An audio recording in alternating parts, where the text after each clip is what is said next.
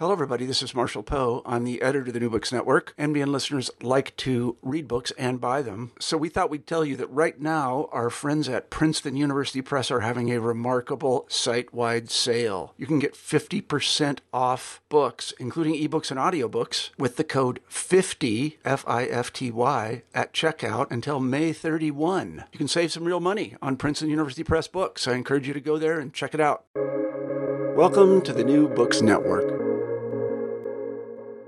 Hello, everybody, and welcome to New Books in Catholic Studies, a podcast channel on the New Books Network.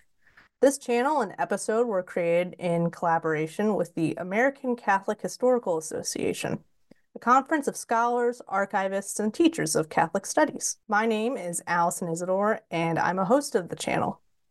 Today, we'll be talking to Dr. Margaret McGuinness, a professor emeritus of religious studies at LaSalle University, and author of Katharine, Drexel, and the Sisters Who Shared Her Vision, published by Paulist Press in May 2023.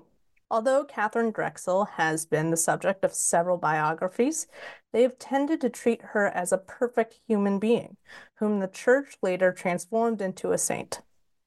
Katharine Drexel and the Sisters Who Shared Her Vision moves beyond the story of the heiress individual's life, devoted to God, and shines a light on the work she did, assisted by the Sisters of the Blessed Sacrament. Katharine Drexel and the Sisters Who Shared Her Vision is a critical biography of this American saint written within the context of the religious order she founded. It ties her sainthood to the Sisters' ministries to Black and Indigenous communities. Dr. McGuinness carefully examines the work that Katharine Drexel and the sisters accomplished, bringing a critical perspective to this important ministry in the Church. It deepens our understanding of these communities and renews our commitment to the difficult ongoing conversations about race in America. Dr. McGuinness, thanks for joining us. Thank you for having me. Nice to be here. So could you tell our listeners a little bit about yourself before we dive in? So when I listen to some of the podcasts I've had a chance to listen to some of them, they're quite good, by the way. Oh, thank you. There's folks at all different points in their career, which is really very interesting. And I'm kind of in the final stage of my career. I finished graduate school in '85 and began teaching at what is now Cabrini University, which is about to close in May of 2023, unfortunately, and then moved to LaSalle University in 2006. Although I'm professor emerita and officially retired, I'm still reviewing manuscripts and reviewing books, and I'm kind of as busy as I was when I was teaching, I was thinking today. Why, if I'm retired, am I so busy at Christmas time? I don't have to grade 100 papers. And I've taught when I did my graduate work, the field was called American Church History. Fortunately, we don't call it that anymore. It's much broader and much more inclusive and much more kind of committed to bringing in diverse voices and groups that have not really had a voice before. But it was very oriented towards kind of a Catholic Protestant Jew mentality. That was, in fact, the big book by a sociologist of religion. That was the title, Catholic Protestant Jew, as if that was it, in this country. So it's been kind of really fun to watch the field change. And I guess it's especially fun because I support those changes. And so I was at the New York Historical Society yesterday, and I was thinking how exhibits are so different now, and I said to someone I was with, when I was looking for a dissertation topic, I wanted to write on religion and working women, and there weren't enough sources available. And now there's whole exhibits on them, It's it's wonderful. So that's pretty much the story. Yeah, yeah, it's a great story in my opinion. But before we really dive into the nitty-grittiness of your book, I was wondering if you could tell us how you came onto this topic, right? What about Katharine Drexel and her story made you want to write about her or focus a critical lens upon her? Well, I had written two books about nuns previously to this one. I had written one on a very small New York religious community called the Sisters of Our Lady of Christian Doctrine, and I had written a book I called to Serve: A History of Nuns in America. And you finish a book or a dissertation, and you're sort of like, well, what's next? Where am I going to go now? Once you're over the trauma, of finishing it. And I thought, well, Katharine Drexel is a Philly person. And um, several people have told me that their grandmother sat on her lap when they were children.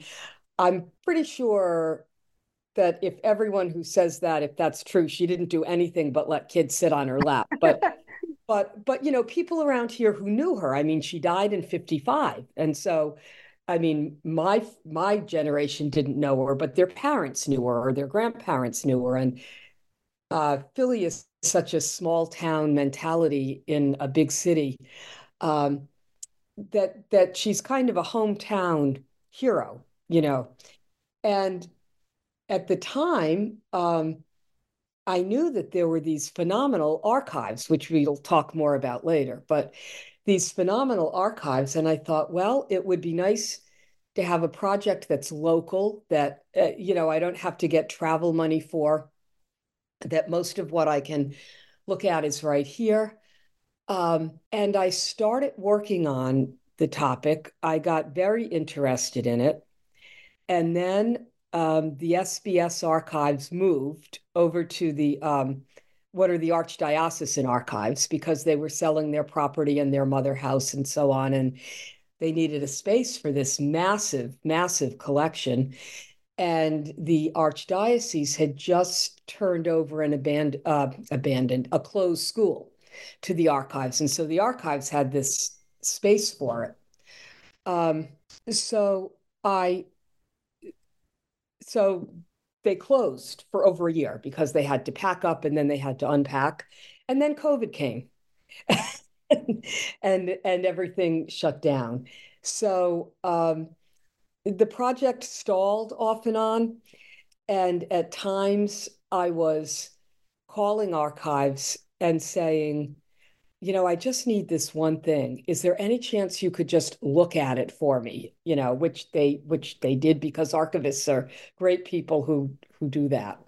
So that's how I got into it. And then, as everybody who listens to this podcast knows, or who's involved in the ACHA, then you go down rabbit holes into other things. I mean, then I didn't know I'd be writing about the issue of race until I got into the story. I mean, I knew I'd be addressing it, but I didn't know how I'd be addressing it.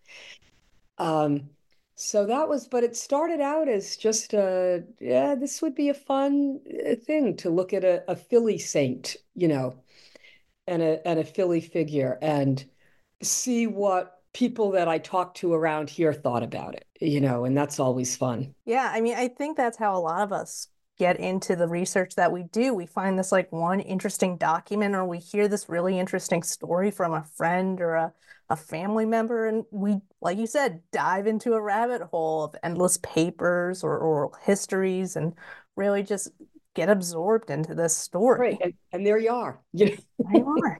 There you are. I think people think there's something mystical about it, Mm, and it's not really very mystical. That's my experience. right, yeah.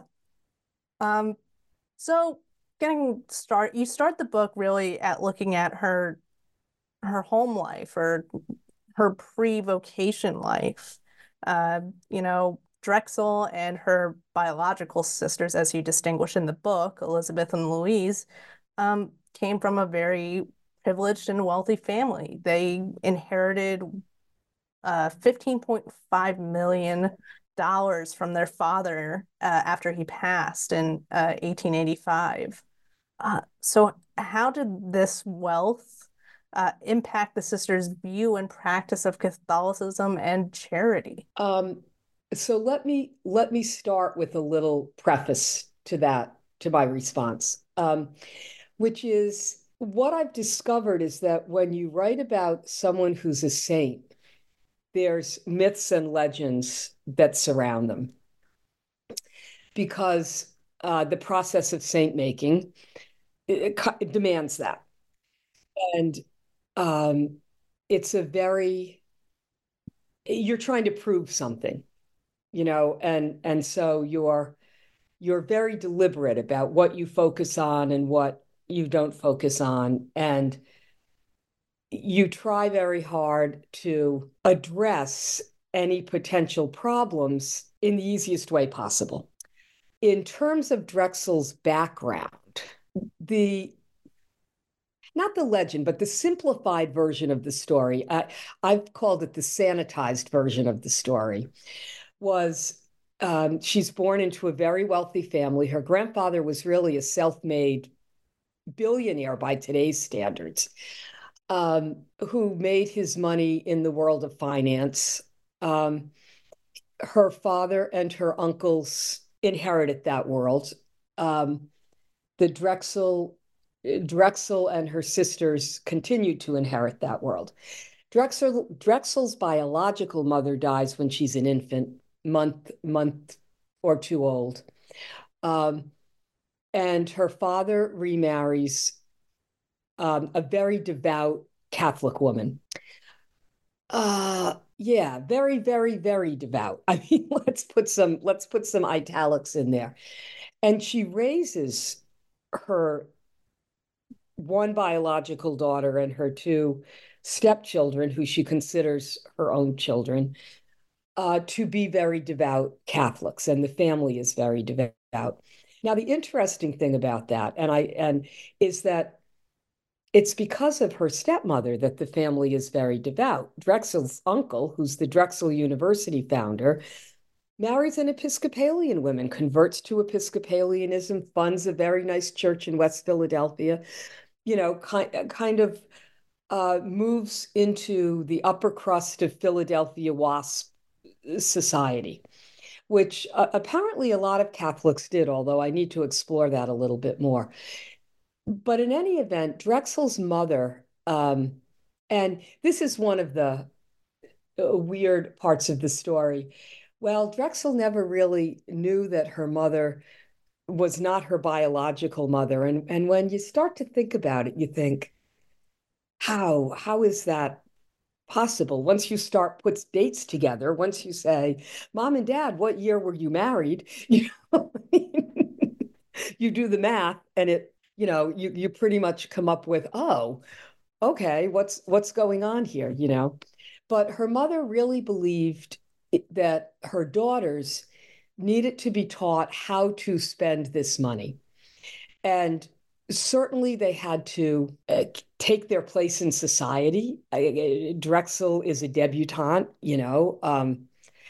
but they also had to, and I would use the word charity deliberately because it really was charity in the 1850s, 1860s, 1870s, to sort of give to those who didn't have what you had.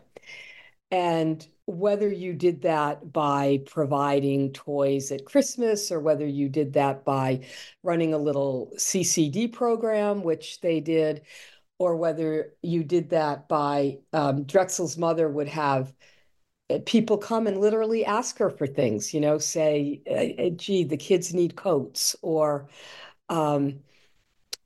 our window's broken and we don't have money to fix it. And so they're very trained in the art of personal charity, is what I would say. Her father, on the other hand, as the male sort of figure of wealth, sits on boards.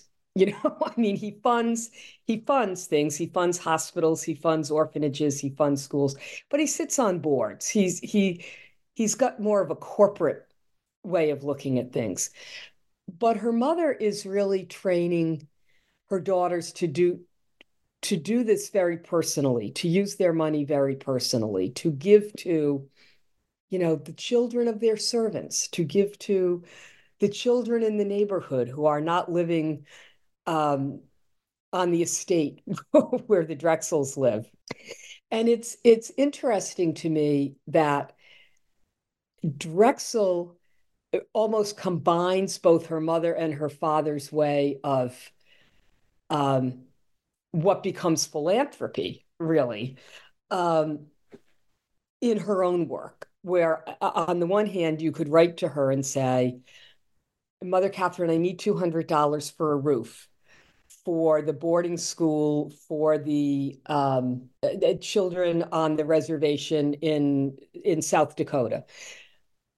On the other hand, she could found a university, so she's kind of combining both the corporate and a personal way of giving away her money. Yeah, it's interesting, but she's definitely trained. You're right, Allison. Her parents definitely teach them that as not so much wealthy Catholics, but as wealthy people, they have a responsibility to the poor. Right. In some ways, it reminds me of a gospel of wealth, Mhm. the Andrew Carnegie-esque of this is how we deal with our money. It's founding these schools or public places that people can enjoy our wealth as well. I think that's exactly right. It's an Andrew Carnegie approach. It's not a Walter Rauschenbusch approach. It's not a social gospel. It's not let's look at the system. It's let's look how we can help. Yeah, very much. Although as a good Catholic, Drexel would never have, would, would not have that time have called it that, but it's pretty close to a Catholic equivalent of that, Mhm. for sure. Yeah. I mean, it was also really interesting in terms of her journey into religious life. You know, that was one of the most fascinating things is because several people had told her not to do it, not join an order. Could you talk about Drexel's vocational journey and her founding of the SBS? It's interesting to think about what would have happened if Drexel's parents had lived past her young adult stage. Would they have insisted that she find a suitable husband? Um, Her mother's sister was a woman religious. She was a Sacred Heart sister. And really kind of the story was that when her aunt decided to become her mother's family were Bouviers, as in Jacqueline Bouvier Kennedy Onassis. And when she decided to become a nun, she had to kind of walk out the door. She had to say, I don't care if you don't want me to do this, I'm going. And the story was something like, I love you, but I love God more, or something very, dramatic and very kind of quotable. Drexel's parents don't really encourage their daughters to go into religious life. I think they figured they would become wealthy women, again, who would use their wealth to help the poor, but who would continue to live on, I think it was 15th and Walnut, in Center City in the family mansion. Um, and so had her parents lived, I don't know that she would have discerned that she had a vocation. I don't know that she would have been given the opportunity to. Who knows? Maybe she would have. But in any event, after her father dies, and she clearly has some kind of sort of depressive issue and also kind of a questioning of what am I doing, what's going on. And I'm not a psychological historian, so I don't go into that very much, but somebody could really do something with that. But in any event, she starts to think to believe that she is indeed being called to religious life. Her sisters are apparently fine with it. They kind of say, okay, That's fine. We're good with that. Um, who's not is Bishop O'Connor, a family friend who's the bishop of, it would be Omaha, Nebraska now. It starts as a vicariate and then becomes the Nebraska Territory and all that. And I am fully convinced, along with some other folks, that it was a question of, well, what will happen to her, to the money? If she becomes a Sister of Mercy and says, here you go, Sisters of Mercy, here's the money, and I, O'Connor, ask for money for my school for Indigenous people in the Nebraska Territory, they're not going to give it to me, but she's going to give it to me. And he's really, I think, kind of very mean to her about the whole thing, and very chauvinistic and very belittling and very misogynistic. I mean, I could continue, but that's probably enough. And at one point he says to her, well, you're just not capable of being a woman religious. You just don't have what it takes. And she definitely wasn't born to be a second grade teacher. There's no question about that. But she had other skills that had what it takes. And she stands her ground, I mean, for sure. And finally she says, I'm not sure you can really tell me what to do in the end. And he says, well, now I've thought about it, and I think you do have a vocation. I've never been more sure of this, in my life. And then it becomes, well, where am I going to be a woman religious? And he does, I think, help to convince her to found her own congregation, for, I think, a wrong reason and a right reason. And the wrong reason is the money. And jump ahead, he dies before she takes vows, so he doesn't really get to have that. Uh, but the right reason is, if you really want to work with Black and Indigenous people, you're going to have trouble finding a congregation that only does that. Um, there are congregations that do that work, but they're also in urban centers. The Franciscans in Philadelphia are on schools on reservations, but they're also staffing schools and hospitals in Philadelphia. And you might not ever work with those people. You might be in Philadelphia your whole life. And so he kind of says to her, the contemplative life just isn't a good one. Um, Bishops in general didn't like contemplative nuns because they depended for financial support on outsiders. And those are the outsiders that bishops were also depending on financial support from. So there's lots of stories about, you can't come in my diocese, you have to go somewhere else. But he is right about the fact that to do that work, she was going to have to go her own way. Her sisters are very interested in supporting projects related to Black Americans. She's originally more interested in Indigenous people, but when her sister Elizabeth dies, in the very early, I think in 1890 or 91, the very early stages of this, she and Louise take some of her sister's projects on and follow them through. But it's very interesting that that she kind of comes to this late. Traditional stories are, I went in after high school. Well, Drexel didn't go to high school. She had tutors and governesses and things like that. And so she didn't have, a high school with sisters teaching in it who, when she talked to them about it, would talk to her about it, would even talk to her parents about it. She goes a completely different route, which is a story for someone working on vocations, and how people found their vocations and how they found support for their vocations. Right. Yeah. You Yeah. know, I mean, yeah, there's so many different projects that can just offshoot from this book, I think. Things on the psychological, or not psychological, but yeah, psychological history, as you were talking about, in terms of her mental health at the time of her parents' death.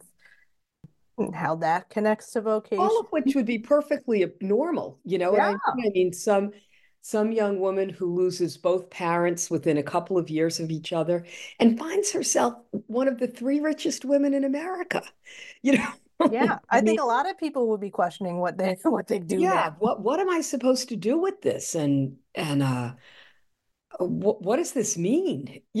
Right. What does this all mean? Yeah. I mean, those are very reasonable questions for Yeah, someone. very reasonable questions. And very anxiety producing Yes. questions, you know. And it makes me even more interested in the fact that she becomes, as you described, this one woman foundation, right? She's playing this like dual role as the foundation, but also superior general when SBS becomes its congregation. Uh, Mhm. and you even talk about the issues that she kind of runs into being a part of this hierarchical system of power in which women religious defer to the authority of male clerical leaders. They have to. They Well, have I mean, to. they have to, or they'll be, you know, what's the word? They'll be fired. I mean, for lack of the proper ecclesiastical term, but yeah, Mother Theodore Guerin, who if you don't get out, I'm going to throw you out, sort of thing. And she does use her money in that sense. She's not a political advocate for it. I mean, she occasionally is. Her one of her brother-in-laws is a congressman for a short while, and another one is very involved in kind of financial and local leadership circles. And she does manage to get word through them about things, but she basically does it with her money. I mean, there's that horrible quote by the Paulist priest Walter Elliot when he says, apparently you have to be brown or yellow or red to get her money. No whites need apply. I mean, it's an awful quote, but but he meant it. I mean, what he's saying is, that's right, Walter. I am not giving my money to white people. Yeah. Yeah, I mean it's such a paradoxical world she's walking in. And I'm curious like in what ways she challenges the system. I mean, you just talked about a little bit like talking in someone's ear who's within the systems of political reach, right? And how her money is really doing a lot of talking. But anything within the church, anything within those hierarchical structures she's able to do? Only as far as helping Black and Indigenous people. I think issues, like women's ordination were just worlds away at that time. Um, she did when when women are allowed to vote in the 1920 presidential election, she does tell all the sisters to vote. Um, and she continues to encourage them to vote. Um, she does ask all of the superiors in all of the convents to write letters to Roosevelt in support of an anti-lynching piece of legislation, which I think, finally gets passed a couple of years ago. Uh, seriously. Um, but she does support that. Um, she does contribute to the NAACP in a quiet, financially. Um, it's almost as if she knows that if she's an out front person, it will hurt both her and the NAACP. And so, but by giving money, she can help what they're doing. She dies, of course, before the civil rights movement, and so she's not funding anything like that. But at the same time, and stop me if you want me to not go off on this, but at the same time, she doesn't challenge um, kind of the system. She doesn't admit Black women into the congregation. I mean, I'm not going to stop you there at all. This is a perfect transition to the next one of the next questions. She's And I don't know, because I just didn't see anything. I don't know if that bothered her or not, because where I found the information and where everybody's found the information, it seems to me, was in the congregational annals, which she wouldn't have written, which someone else would have been assigned to write them. She would probably have approved them, and I don't know, different superiors handled it different ways. But Mother Matilda Beasley came to Bensalem and asked if her sisters could become part of the novitiate, and the congregation talked about it and said no. And Drexel didn't argue the point. Now, what I don't know, actually, I shouldn't say that. I don't know whether she argued for or against it, but whatever the decision, but that decision was the decision, and it was accepted in the end by everybody. Now, I don't know. I'm sure she would have said she prayed about it. I don't uh, whatever that might mean. But and she claimed there were three reasons. She said that it would inhibit fundraising. She said it would. She was worried it would take members away from the three Black congregations of women religious. And probably the only reason that made any sense at all is the third, which is she could not send Black and white sisters on the same mission in the South because the laws would not allow them to live together. And she couldn't fight that system of segregation and inherent racism at that time. That's the only one of those three reasons to me. But even then, you could say, well, we will admit Black women, but we won't send them south. Or, when we admit you, you understand you'll be working with Indigenous people or with Blacks in the northern parts of the country, Chicago, Boston, Philadelphia, that we won't put you in danger or your congregational sisters in danger. But, it seems to me there were ways to work on that. And if not in 1891, 1892, when this all goes down, certainly by the 1910s or 20s, you could have had that conversation. And from what I can tell, they did not. There were certainly women from schools where the sisters taught who wanted to enter the congregation. They were kind of steered towards towards the Oblates and the Holy Family Sisters and the Franciscan Sisters of Mary. And Drexel sent money to them a lot. I mean, she paid their dowries, she kept in touch with them, but she didn't admit them. And it's not really so. She stops being the head of the congregation in 35. She has a lot of health issues by then, probably congestive heart failure by today's standards.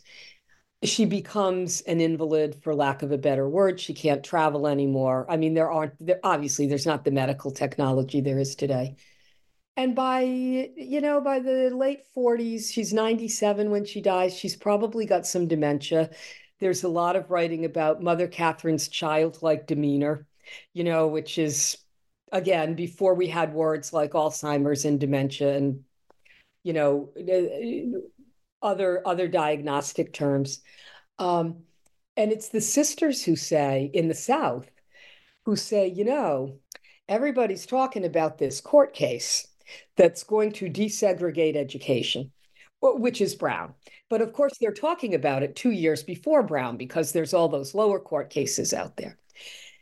And even the sisters at Xavier are saying, we have to change our charter that says we will admit white students as well, because if this court case happens, even if we don't get many white students, we have to accept them. And by then, she's on her deathbed.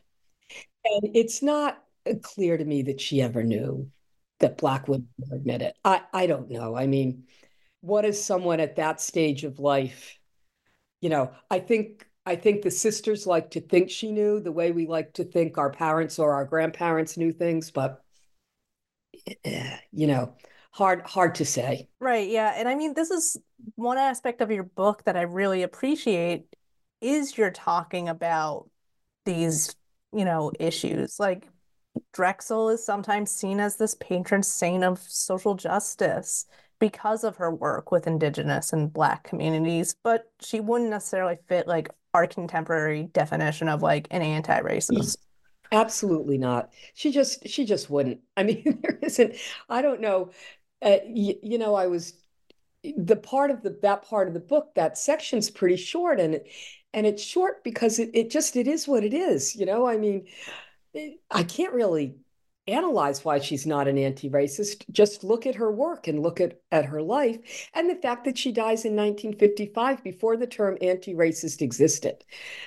She did in other ways. I don't want to say she was ahead of her time. That's a phrase that doesn't really make any sense a lot of times, but she did. At one point she's writing to John Lafarge, who's a white Jesuit who's involved with Black Catholics. And she says, and he has a little magazine. And she says, well, shouldn't you ask the people what term they want to use? And she says, my experience in asking is that they prefer colored people. Now, this is, I forget if it's the 20s or the 30s, but it's in there, to Negro or, whatever other terms would be out there. So she does think about these things in ways that people are not thinking about very much at that time. I mean, nobody would ever say, could I ask you, the New York Times would like to know how you prefer to be, to be discussed. But the magazine that the sisters put out also has words that are very offensive to Black Americans today, that were not offensive then, but I wouldn't even use them in the book, because it's just embarrassing, and they're embarrassed, by it. Um, but so she did think about this stuff. She didn't, I think, have the influence to do anything about it, but I don't know that her head was in a place to do anything about it either. I mean, in the end, she's a wealthy white Philadelphia woman who chooses to use her money for good, but never, I mean, she never walks away from her background. And that, I mean, okay, that's okay. But the fact is she doesn't.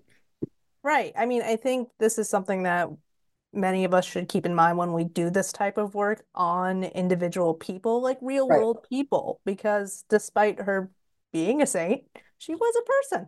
She was a person. She was a person. And I think I think in the end she did her best. Yeah. And by 2023 standards, was it enough? No, no, not at all. By 1930 standards, was it enough? Well, it was more than anybody else in the Catholic Church was doing. Yeah. That's for sure. Which doesn't mean it's enough, but it's more than anybody else was doing. Right. Well, there's two directions we can go in now. We can talk about the congregation itself and how they've worked, or we can continue talking about race and maybe some of the uh, problems within the Catholic Church and within SBS. Um, so which direction would you like to? Well, we can do both. I mean, which is easier for you to keep going with? I mean, I think what we really need to talk about the most is uh, the residential schools. Yeah, It, it, it would be amiss if we did not talk it would. about So, that. so I start using the archives. They're in the Mother House in Bensalem. The archivist, a woman named Stephanie Morris, who does not move over to the archdiocese when they go there. She retires, a laywoman. And she says to me, you know where you ought to start? You ought to start with the annals, with the congregational annals. And I said, okay. And at the time, I thought, all right, so they're not going to let me see these annals up till the present. So where am I going to end? I'm going to end around 80, 85, something like that, 40 years. And I'm working through them. And at the same time, I am working on the chapter on the SBS in Philadelphia because I want to give a paper on that. And that's kind of, you're always looking for a chapter that's sort of self-contained. And I think, well, this is a good self-contained chapter. It's the city and the collar counties, and I can write about that. And so I'm using the annals from those convents. And annals are hit and miss. I don't know how much work you've done in them, but some are good and some are not. It depends on who's keeping them, and it depends on how interested they are. And they can be really fascinating, and they can really say, end of the school year, time to go, and that's it. So I'm working through these annals. Everything shuts down. It opens back, shuts down, COVID comes, it opens back up. You have to go in by appointment. That's fine. I'm in the research center in Philadelphia. I'm using the annals, and I go in one day, and Sean Weldon said to me, we have a problem. The sisters have just closed the annals to researchers, like literally the day before. I mean, I left. I used to leave about 2 o'clock to beat the traffic home. So literally, after I left at 2 o'clock, they closed the annals to researchers. Now, yeah, so I kind of said, well, I won't tell you what I said on the podcast, but Sean and I had a long, commiserating. He was angry because he didn't think it was their call to do that. Um, but it was in their agreement that they could. Now, the sisters hadn't read the annals. They were worried that the annals would talk about an individual sister in a way that put her in a bad light. Now, in all the annals I looked at, and I did look at, I managed to get through a bunch of them, but not enough. Before they closed them, I never saw anything about an individual sister other than, sister so and so probably shouldn't teach third grade. We maybe better put her in sixth. I mean, I shouldn't teach third or sixth. So no worries. So I started using secondary sources, I mean, dissertations and places where the annals had already been published, because I'm in the middle of this thing. And I'm using correspondence, and I'm using letters, and I'm using all sorts of other things. Fast forward, and Patrick Hayes and the grant that the ACHA got to look at Indigenous residential schools happens. And Patrick asks me to be part of it because of the SBS. And I say, certainly. And the SBS lawyers say, absolutely not. This collection can't be part of it. So all of that is to say that when I say in the book, I never saw any evidence of abuse at residential schools, it doesn't mean it's not there. It means I never saw it. And so I couldn't write about it. Okay. Now, I worked in the Boston archives in between my master's and doctorate, and I never saw anything about priests and sexual abuse. Obvious, and we talk about that. Jim O'Toole and I talk about that, how we never saw anything. And we think, how did we, because they had two sets of books, you know? So I think that any records of abuse at residential schools for Indigenous children are not in archives. They're either non-existent for whatever reason, or they're in a legal file someplace. And somebody's going to have to figure that out someday, because this congregation and this kind of, now we're tying those two themes together. This congregation is coming to completion. They're not taking new members. So the day's going to come, next 20 years, when there aren't going to be any SBS left. And I don't know where those records are or if they exist. Now, okay, so that's like part 1 and 2. Okay.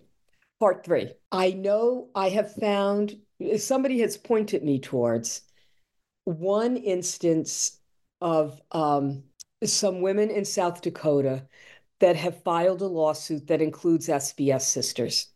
It was at a school they did not run but taught at. It was a Benedictine school. It was Marty Indian School. No, it's now Marty Indian School. It was St. Paul's. I couldn't remember which was which. Um, and the only stuff I can find is in like, the Sioux Falls Tribune kind of thing. I can't find much. But I am not saying the abuse didn't happen. It's actually, if I understand the story correctly, and I don't have all the facts, I don't think, it was priests that were the abusers, and these women are suggesting that the sisters knew about it and didn't do anything, which may well be true. It is also possible that 18 and 19-year-old women who had been in an all-girls Catholic high school and then went into a religious congregation would not understand what was going on. Do you know what I mean? And I'm not forgiving them and I'm not excusing them.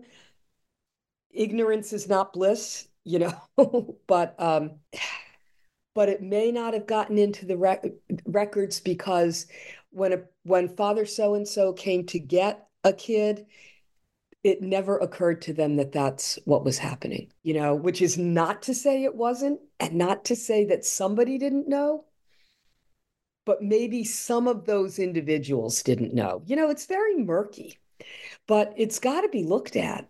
Right. Yeah. I mean, looked at. We really can't not talk about these schools without dealing with the legacies of abuse or settler colonialism. We can't not talk about those things. We cannot. And not just sexual abuse, but physical abuse and cultural abuse. I mean, they're all, and certainly there was a movement in the SBS schools to strip the indigenous people of their heritage and their culture, as there was in all indigenous schools. The SBS, like other congregations, did make it a point to visit indigenous families in their homes, did make it a point to attend festivals and celebrations and things like that. But that doesn't, you know what I mean? That again, it doesn't mean it was okay. Right, the stripping away of a language. Stripping away, right, of a language, stripping away of clothing, of the way you wear your hair, of how you eat, and what food you eat, and how you visit your parents and all that stuff. I mean, no question. And I don't know, in the SBS case, I don't know what the answer is. It's very frustrating, to be honest. But it is their right not to let people see that stuff. It's bad. It's bad for history. It's bad for me. It's bad for other people working on and not just working on the SBS or Drexel, but working on indigenous schools or working on Catholicism and indigenous culture, or what. It's very bad. And as far as lawsuits go, most religious congregations don't have much money anymore. So I don't know what's in their heads about this. And I want to be empathetic, not sympathetic, but I talked with someone who reminded me how difficult it must be to know you're a member of a congregation founded by a saint who was one of the 3 wealthiest women in the United States, and you're nearing completion and there's no money. Like how difficult that must be to kind of process that. So I do understand that it is a tough time for the sisters. However, ellipse. It's very difficult. Yeah. I mean, I was wondering if you can talk just a little bit more about, say, their teaching and outreach. I mean, you mentioned it a little bit there, talking about taking Indigenous children back to visit family and visit ceremonial things. What else did their outreach and teaching look like? How is that different than, say, other religious orders at the time? Well, so some would have followed the Carlisle Indian school philosophy of you know sort of keep the person and I'm going to and get rid of the Indian, and I'm using that word deliberately because that's what Carlisle would have used. Others would have done what the SBS did and tried to be, I don't know, sympathetic's not quite the right word, but tried to be understanding of the situation that the children found themselves in, um, and tried to be so Drexel, and she would have inculcated this in the SBS, believed in, for all the right reasons, that the way Black and Indigenous people were going to fully integrate into US society, and she believed they should. So whether that's good or not is, um, would be by education, and not to her for her, not education, not the Booker T. Washington model of Black education, but that Blacks and Indigenous people should become doctors and lawyers and pharmacists and own insurance companies. And because she knew that when you had the money, you had a voice, because her family had the money and they had a voice. And so when she built Xavier, for instance, she was very clear that this was a 4-year classical education that was going to turn out professionals. That this was not that carpenters and welders were fine and necessary to our economy, but what Black Americans needed were doctors and lawyers and pharmacists, among other things. And today, still, Xavier sends more Black students to medical school than any other American college or university. So, and it's not rocket science what they do to do that. I mean, it's a very clear program. It's very well structured to, they beginning of freshman year, they take the MCATs and they're told, see what you got, you need to get this. I mean, it's all very well done. And every school should do it for everybody, really. The mystery to me, and that worked for Xavier. I mean, it worked. It wasn't just Black students from SBS schools, but Black students from other schools. Xavier's part of the HBCU network. It is a mystery to me that more Indigenous students did not go to Xavier. Hmm. And that more Indigenous students did not, were not funneled into college by the SBS. Now, St. Catherine's Indian School in Santa Fe, by the 1870s and 1880s, was really advertising, look, we're sending students to Notre Dame and Yale and University of New Mexico, that we need to send them. Again, we need to send them to schools away from here because they need to go where they can get the best education possible. It is a mystery to me why more did not. Why what happened in the Indigenous schools. So there are 3 schools that the SBS found and fund. There's St. Catherine's in Santa Fe. There's St. Michael's, which is the only one still open on the edge of the Navajo Reservation in Arizona. And then they don't found Marty Indian School, but they're very involved with it, and she gives them a lot of money. It is interesting to me that they never worked with Xavier, at least what I can find, to kind of funnel those high school seniors there. And I don't know, I'm not suggesting there's anything, nefarious involved in that. I just wonder if they worked in two different areas. Mm, You know what I mean? That if you were on the Navajo reservation, you were so busy being on the Navajo reservation that Xavier was just the farthest thing from your mind.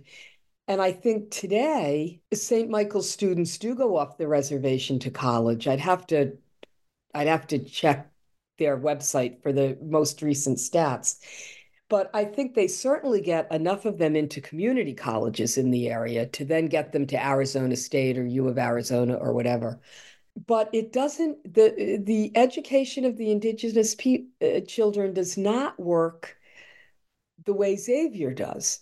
Now, mm, to be fair, I don't know that she could have built two colleges, just financially. Uh, right. There's only so much money. there's only so much money. And, by 1935, between the Depression and income tax, she doesn't have much anymore. And, a lot of the students who go to Xavier are not necessarily SBS students. They're from other places. And so Xavier, although it serves Black Catholics, and that's what she wanted it, non-Catholic, you know what I mean? It's used for, not used, other students were drawn to it for Right. its programs, you know, for its location, for whatever reason, high school seniors pick a college. So there is a disconnect there. There is a disconnect there. And I've got to think about that some more. I'm not sure I really know the answer why. Yeah. Yeah. Well, I think we have time for two more questions. Okay. And so you mentioned in the book that the after Drexel's death in 1955, the congregation changes its style. Um, and I was wondering if you can talk about how that changed after her death. How did Vatican II challenge or change this relatively young order at the time? Yeah, I loved it in your question that you said relatively young order because it was compared to a lot of them. Well, so Vatican II, is 62. Drexel dies in 55, so it's a pretty close. It's coincidental, but close timing nonetheless. Um, and the SBS really go through what other congregations of women religious go through, moving out of convents and into apartments, choosing ministries that are not necessarily they are always related to Black and Indigenous people, but saying I really don't want to teach in a school. I really want to do social work, or I really want to live and be with the poor and advocate for them. And in fact, I listened to the podcast on In the Shadow of Ebenezer, and unfortunately, her book came out just too late for me to use it and reference it in my book, because hers came out and mine was done but not out yet. But that it's in my pile to read because that's Our Lady of Lourdes is an amazing story, and that they do get involved in the civil rights movement. And Mother David does say, as long as it's nonviolent, you are free to participate. I don't know how many do, again, closed annals, but enough do. And certainly in the Diocese of Lafayette, which at the time had the most Black Catholics of any diocese in the country. I'm not sure if that's true today, and it had a lot of SBS uh, sisters teaching in schools, and they get very involved, in the integration of Catholic schools and how that should work. And well, how come everybody's going to go to the white school? Why aren't half of us, grades 1 to 4 going to the Black school and grades 5 to 8 going to the white school? They ask really good questions, and really advocate for more than paper integration, but for real integration. And that's all Vatican. I mean, it's a combination of Vatican II and the civil rights movement and the women's movement and other movements for social justice. And they lose a lot of people the way religious congregations lose a lot of people. And again, I don't know the numbers, I mean, they'd be available in any of their annual reports to the archdiocese, but they begin to lose people and less people are joining, and which is sort of unfortunate because at that time that would be a congregation that would interest young women. Young women would Right. say, I don't want to enter religious life to teach fifth grade in the suburbs. I want to work with Indigenous people. I want to advocate for better education for Black Americans, but society is, I mean, there's such a combination of forces that are happening at the same time. And, they are governing differently. They have different terms of office. They have a leadership team. They don't have a mother superior.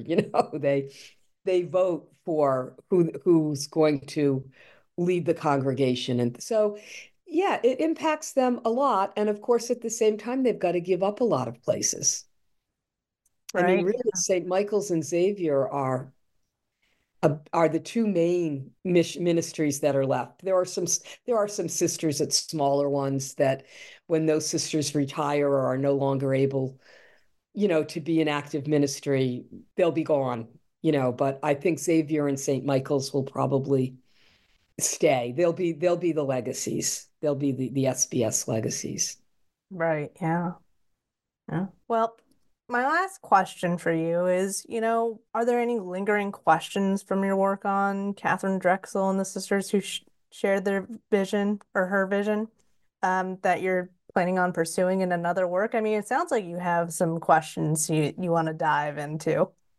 Yeah, I do, and I'm not sure, I've been thinking lately of, this whole question of women religious and childcare is kind of interesting. And the SBS, I don't think would have called it childcare, but they were residential schools on Indigenous reservations and boarding schools in some cases, um, for young Black girls and women. And I've been kind of thinking about that and what that, what that might look like. We've done very, I mean, nobody's done too much on that, on what that all meant to have. I mean, there's residential schools, but there's a host of other things that go along with that, you know. But I'm really in let me think about this some. But I would like to look, I think, a little more at the work of the SBS in the Diocese of Lafayette, Hmm. because I really didn't get to that because of COVID. I had every intention of getting down there, and you know, just eventually I had to say, I got to finish. You're doing your dissertation. Eventually, you're going to say, I got to finish this. Right. Yeah. I can't go one more step. I've got to shut this down. But I do kind of fascinated with the whole Lafayette story and these string of rural schools along the bayou and how they become parish schools. And I've talked a little bit to Mike Pasquier about that, and haven't talked to him enough, but a little. So those are the two things I think I'm considering looking at Okay. down the road Yeah, I mean, after those, the holidays. yeah, after the holidays. Well, Maggie, thank you for being on the podcast. This has been a lovely conversation. Thank you for having me. I really appreciate it, and good luck with the first weekend in January there. Thank you. Thank you. I know it's not a break for you right now, No.